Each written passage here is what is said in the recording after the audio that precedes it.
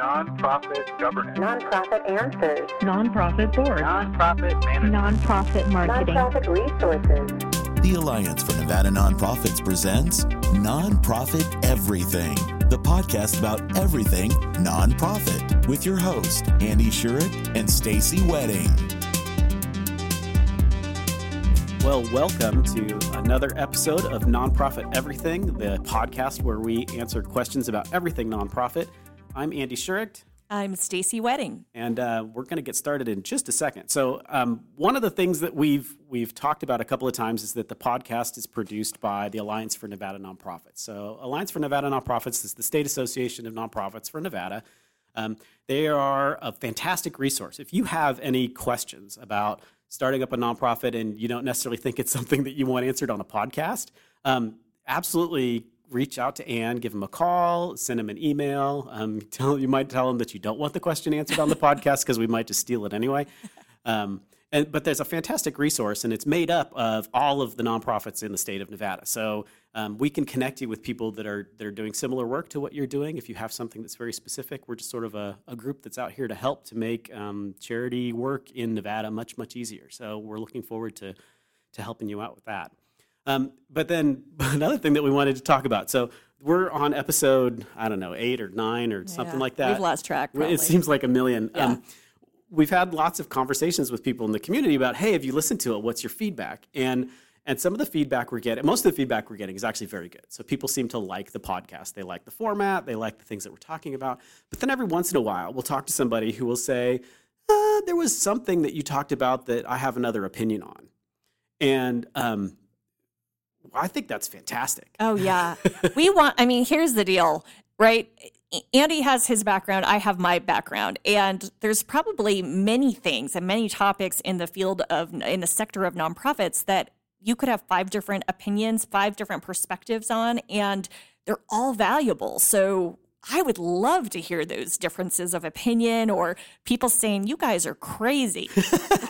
Yeah, absolutely. So if you have something that you think expands on something we said, or we said something and you think it's not right, absolutely reach back out to us, because we will either bring you on the show and you can tell us through these microphones right here, like what the actual answer is. We would love to do that, or we will make corrections, or not that anything we've said is wrong. Oh, of course not. Although I do have to share a little funny story. So, Andy and I had this whole little back and forth. So, the nerds that we are, and I hope you don't mind me calling you a nerd, Andy, but the nerds that we are, Andy had said, we're going to, do another bi-weekly. I saw somewhere bi-weekly, and I said, no, really, Andy, it's bi-monthly. I mean, this is a bi-monthly podcast.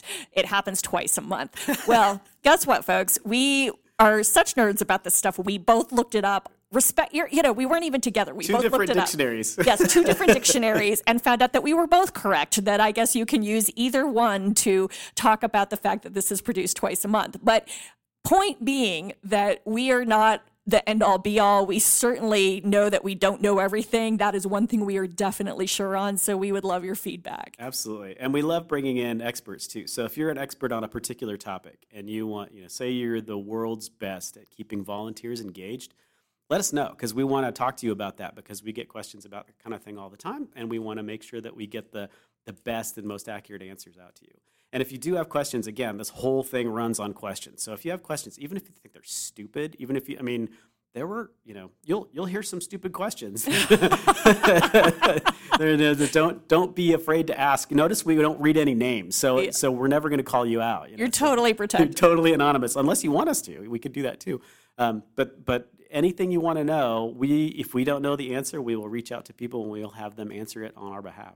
This podcast works because of you, so we need your participation. We need to hear from you, whether it's you guys should, add this to the format, whether it's here's a question, or whether it's, I totally disagree with what you said in the last episode, and we will make sure we cover it. Awesome. And with that, we will jump right in.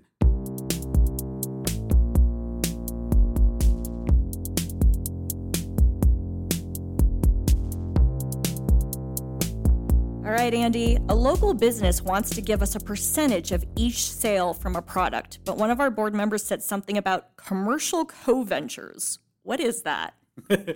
Oh, gosh. So thankfully here in Nevada, there's no law about commercial co-ventures. So in some states, there's what's called a commercial co-venture law. And what that means is if you have a product and you say something like 10% of the proceeds from this product are going to be given to charity, the state wants to make sure that you are not lying. So the state puts in a commercial co-venture law which says that you have to comply with a whole bunch of different requirements that allow you to say that, or else you can get into trouble. Generally, it's similar to, in Nevada, we've got the charitable solicitation registration statement that you have to fill. It's an extra box that you fill out when you do your articles and put your Like your annual filings. Yeah, your annual filings. Thank you. The annual filings. And you check the box, and basically you just agree that you've read it. It's like pretty much all that it is here in Nevada. But in other states, there are laws specifically about that, and you can get in trouble if you are not complying with the commercial co-venture laws. And that is incumbent on the nonprofit, not the company. It's a little Or bit of both. Yeah, Okay. it's a little because you're going into an agreement with it. So nonprofits need to know that it exists, and the companies need to be able to comply with it. So in Nevada, I guess it could happen in Nevada if your organization is more than just in this state. If you're working in multiple states and you have an agreement with another for-profit entity, actually it works the same with a nonprofit entity. So if you agree to sell a product with another nonprofit, you might, in some states, trigger the commercial co-venture, and you have to actually file and say that this is what we're doing and this is why. Thankfully in Nevada, there's not a ton of that happening. Well, the laws go into place because someone screwed up, Yes. right? Somebody figured out a way to cheat, and then they put a law to prevent you from cheating. So apparently nobody's cheated badly enough in Nevada for them to have Let's to hope get it around it. remains that way. In the state that you're in, so the state association, so here in Nevada, you could call Ann and say, Ann, hey, are there commercial co-venture laws? And we will be able to give you the information about that. If you're working in another state, if you're in Ohio, I know Illinois has it, I know New York has it, Florida has it. If you're in one of those states, you can call their state association and say, can you tell me about the commercial co-venture laws? And they'll be able to give you very specific requirements for the state that you're in. And I think in addition, this is really probably related to the question, not exactly tied to the question, but when we see things like this happen, it goes back to, again, I'm a huge believer. I probably should have been an attorney in another life, but putting things in writing so you're really clear with the company that is doing, giving you a portion of the proceeds of the sales. What are their expectations of you? What are their consumers being told? Do you get to approve communications going out about it and listen to those first? How are they reflecting your nonprofit as they communicate? Because some of this is brand protection as well. And are you aligning yourself with the company you want to be aligned with? Kind of what are your responsibilities in promotion of the sale? And are they expecting you to drive so much traffic there? So I think some of that being really just talking about expectations is so important in these kinds of things. Yeah, absolutely. And when you mentioned the brand, that's a big consideration. I mean, it doesn't have to do with commercial co-venture laws specifically, but does your brand, do you feel comfortable partnering with a particular for-profit? Are they using your brand to sort of sanitize the things that they're doing, and do you want to necessarily be involved in that? Those are the conversations. Not all money is good money. Right, Some money that's is so not true. good money, right? Run for the hills. Right.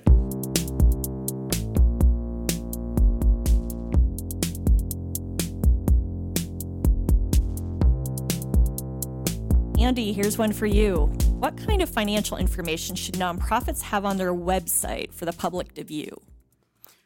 Okay, so should, I guess, is the operative word, right? So the IRS doesn't require that anything be on the website. They require that you make it publicly available, like the 990, your most recent 990, and the 1023, and your 990, actually parts of the 990, not the whole thing, like the 990T, if you have to pay some tax, that has to go on there. Schedule B, which is the listing of donors, doesn't have to be on there. If you look up in the upper right-hand corner of your 990, it'll say, I think for public, I can't think of that.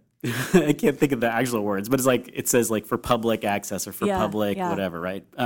So it'll say the ones that you're supposed to make available will say that in the corner. The ones you're not supposed to make available or don't have to make available, that won't say that in the corner. It doesn't, I look at 990s all the time and I see people put Schedule B up all the time. Absolutely. You don't have to, because you don't have to necessarily tell everybody exactly who all your donors are when you And tell that's the probably a IRS. relief for our listeners, because I think people struggle with not wanting to share that information all the time. And we all know sometimes really good fundraising researchers and prospect researchers will go to other websites to look at donor names and see if there's some connection. So I think for those who want to keep that confidential, at least that provides an avenue to do that. Yeah.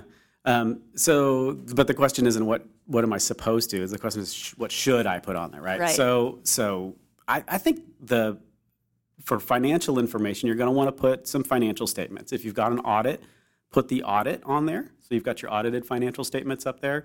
And then it's not necessarily financial information, but you probably want to have some program information up there too about what it is that your business is doing, what your nonprofit is actually doing in the community, so that people can see that. Absolutely. Because if you think about it, everything is pointing to the fact that donors, the first place they go these days when they're checking out a nonprofit is online, right? They check out the website. And I can share from my own perspective, when I actually look at a nonprofit's website and I can't find what I need easily, it can get frustrating. It's one of those things where you just sort of want to have a place where you can real quickly sort of check off some boxes in your head. And I think donors feel the same way. So having those audited financials, being really transparent. I mean, today's donors, I don't know if you feel this way, Andy, but today's donors, I think many of them are more skeptical, or you have to build trust. And so transparency is a way to do that, saying, hey, here's who we are. Here's our annual report. Here's maybe our audited financials. Here's our 990 that isn't public yet on GuideStar, but that you might want to check out for the last year. I also think sort of the big hot button with a lot of donors, and I know it's a debate that we all have, is the program and admin expenses and fundraising expenses for an organization. And, right, wrong, or indifferent, the reality is donors are looking at that. So having a pie chart or something that shows here's how dollars are being spent within the organization, which they can find on the audit and some of the other financials as well. But making it simple for donors, probably is going to help build a relationship with them, even if it's just online. Yeah, and that's an interesting thing to put the pie chart of overhead, what's fundraising, and what's program. If you don't do that, I mean, it's just a division problem. The donors are going to be able to do that pretty easily. Anybody looking at if they can see what's public on GuideStar, they can do that calculation. But I think GuideStar is an interesting place to look, because they just recently changed the way their seals work. It used to be like the organization got bronze, silver, gold, or platinum, and now they've added the word transparency. I think it's just in the last year or so they added the word transparency. And so what they're trying to do is they're trying to increase the transparency of those organizations that are members of GuideStar. And so if you go on GuideStar and you look at, what do I need to put in at bronze level, they will say it has to be your name of your organization, your 990 has to be up there, the board of directors, staff, and some program information, your NTEE code, really basic stuff to get bronze. And everybody should have bronze. That should be super easy. That's a basic. And then look at silver and gold and platinum, because it's not that much more information, and it's stuff that your donors are going to want to see, like what good things you're doing in the community and all kinds of other information. I think that's a great place to go just to get an answer to that question. So it's not just financial information, it's what information should be made available, and that's kind of the answer there. It's a great marketing tool for nonprofits that doesn't cost anything, and that nonprofits really can access when donors are doing their own research. And a lot of donors today are pretty savvy, and they know to go to GuideStar. I had an organization talk to me recently and say, oh, well, I put GuideStar as a link on the website, and so isn't that enough to financial info? And I would say, it's great to point donors there, but then you get them, they're now redirected off your page. So if there's, on your website, so if there's a way to take some of what you've already given to GuideStar and put on your own website, so again, you're kind of making it seamless for the donor, why not do it? Yeah. And donors do look. They go onto your website and they want to see the board up there. They want to see the staff up there. They want to see financials readily available. If they go to your website and you say you're a nonprofit but you don't have all that stuff, they're just going to click away and find somebody new.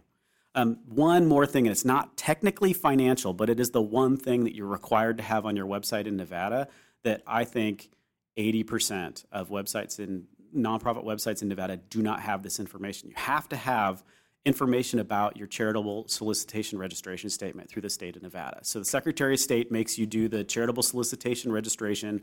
You basically just check a box and say that, yes, we have it, but the statute actually requires that you put information like your address, your mailing address, as well as that you can take tax-deductible donations, that you are a 501c3. It's just those 3 pieces of information need to be any place on your website where you're accepting a donation. And I'd say a huge chunk of nonprofits do not have that. Well, now that we've said it on the podcast, right, they're going to start cracking down. But they haven't actually cracked down on it, but they can. So the Attorney General could just decide one day that he feels like cracking down on this, and there'd be a lot of pain. So it's probably the best to be out in front of that. Absolutely. Get ahead of the curve.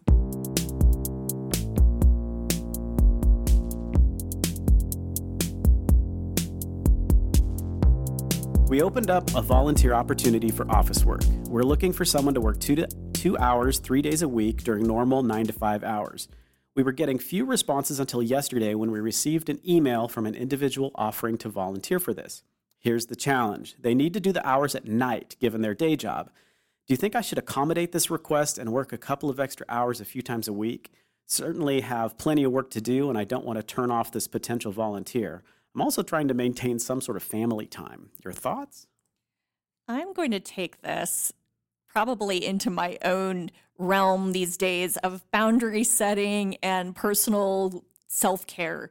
And the fact that this person who wrote in said that they, are looking to have some sort of family time tells me a lot with this question. So if for some reason they hadn't put that or said, gosh, I'm okay, I'm totally okay working, maybe late hours or extra hours or whatever on the days of volunteers here, then I might respond differently. But I think just trying to be sensitive to the person who wrote in, I would say, I think it can be tough, right? It can be tough to recruit quality volunteers, people who actually are the ones that, we really need to do a job. We can fall into the trap of almost becoming like desperate or convincing ourselves that, this sort of putting ourselves out for this person is only it's a momentary thing. It's momentarily. And at the end of the day, the reality is that there will be other volunteers and there probably will be other people. So I guess my gut instinct is say stick to your guns about you knew what you wanted. You wanted someone 3 days a week between 9 to 5. There's probably a reason you wanted them between 9 to 5, right? Because if there was something that someone could do as a volunteer at home, then I'm assuming that would have already been an option. And so for whatever reason, they need to be in the office from 9 to 5.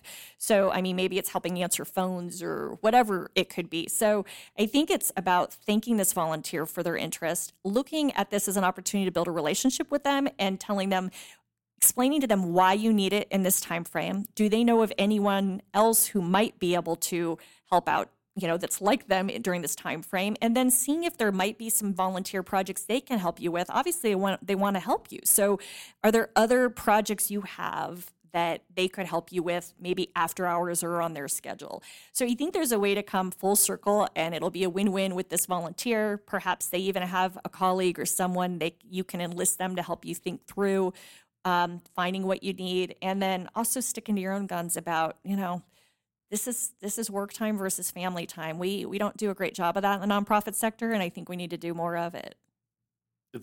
I agree completely and have absolutely nothing to add. That's that's the answer. One thing I would say is I get the sense that you want to be really responsive to your donors, and you're treating this volunteer like they're a good donor, and you want to maintain that relationship, like you said.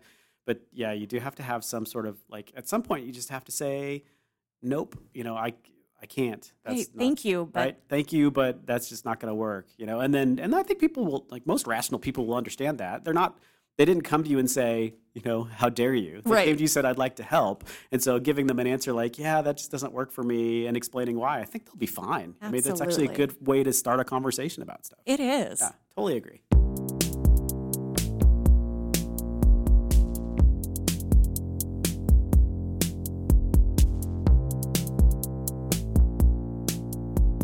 All right. I am a new executive director of a nonprofit that has been led by its founder up until recently.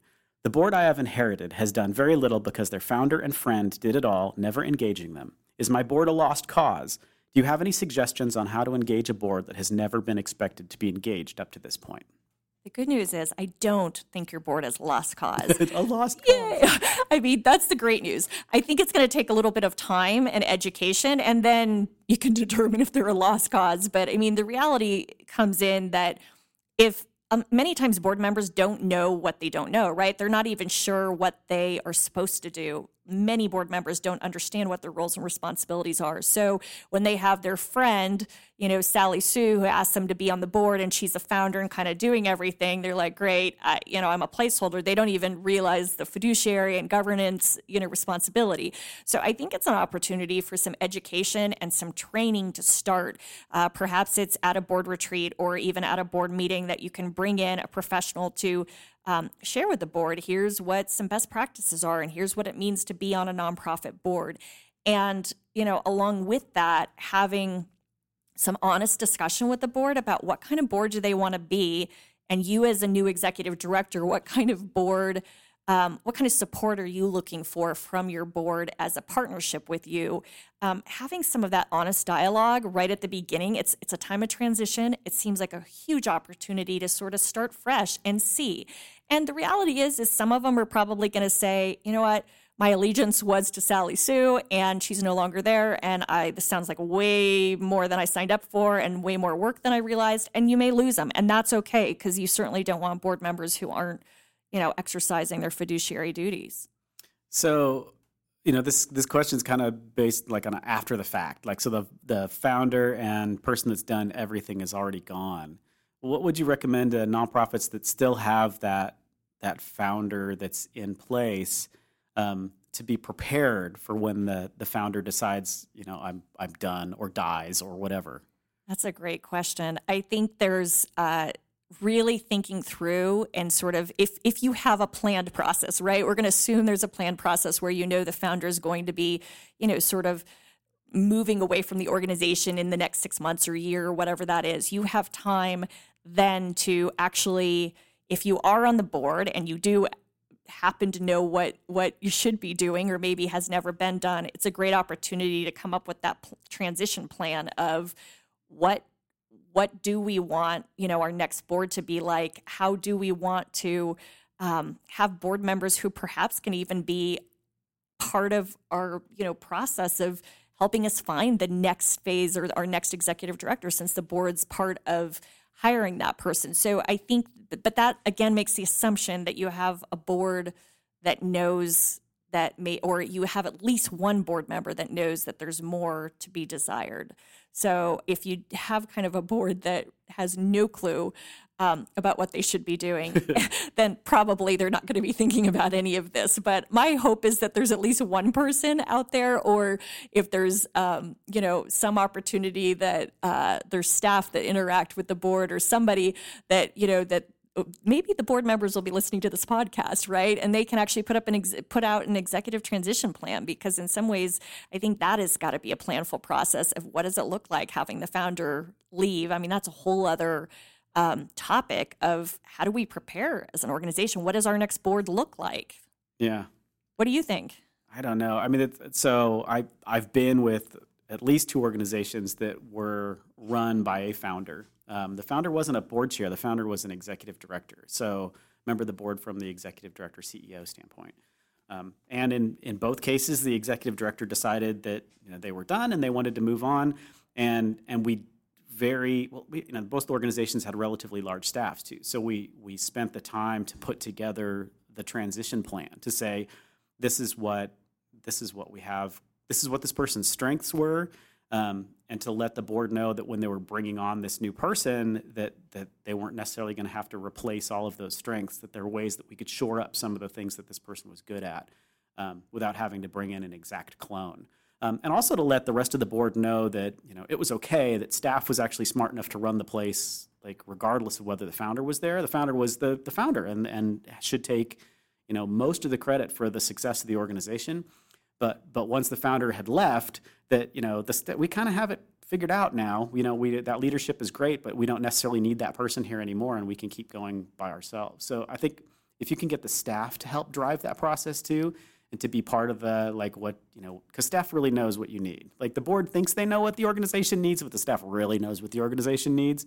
So to get staff input, I think would be a And I think that works really well if you have a large enough staff to do that, right? Yeah. That's definitely a big organization solution, right? A small organization solution is completely different. It so is. If you're talking about where the board chair is also the single staff member who does everything unpaid, and then that person leaves, that's a completely different question. Yeah.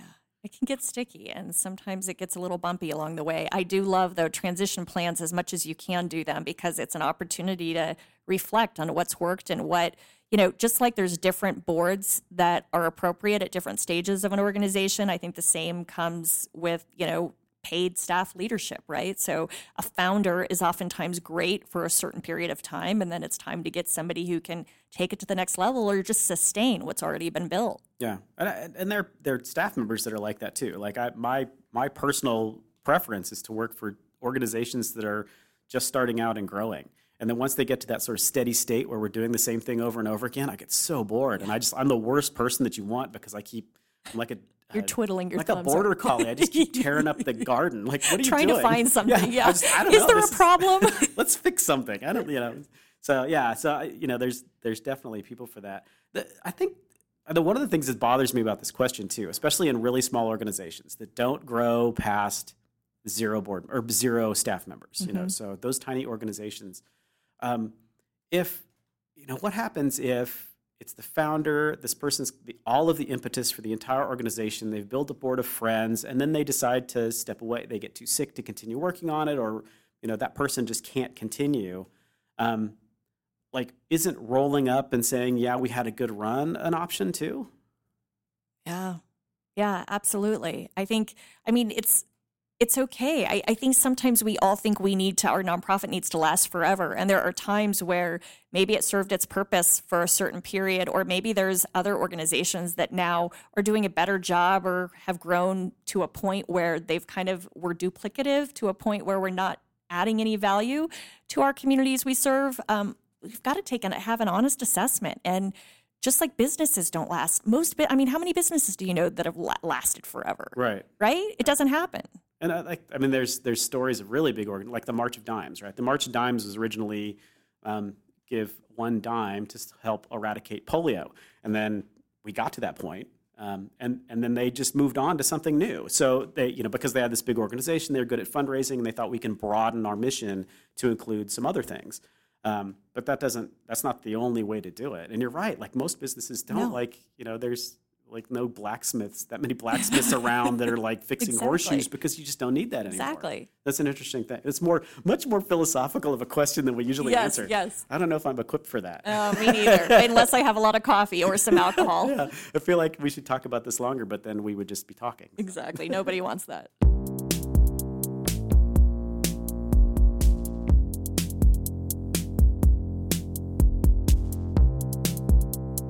Well, thanks for joining us for another episode of Nonprofit Everything, where we chat about everything nonprofit and everything that's on your mind. As a reminder, we would love for you to write in some of your questions. You can reach out to us via the ANN website, or you can look at nonprofiteverything.com and check us out there and submit your question, and we'll make sure to get to it. So would love to hear from you. Thanks for joining us, and a big thank you to Alliance for Nevada Nonprofits for making this possible.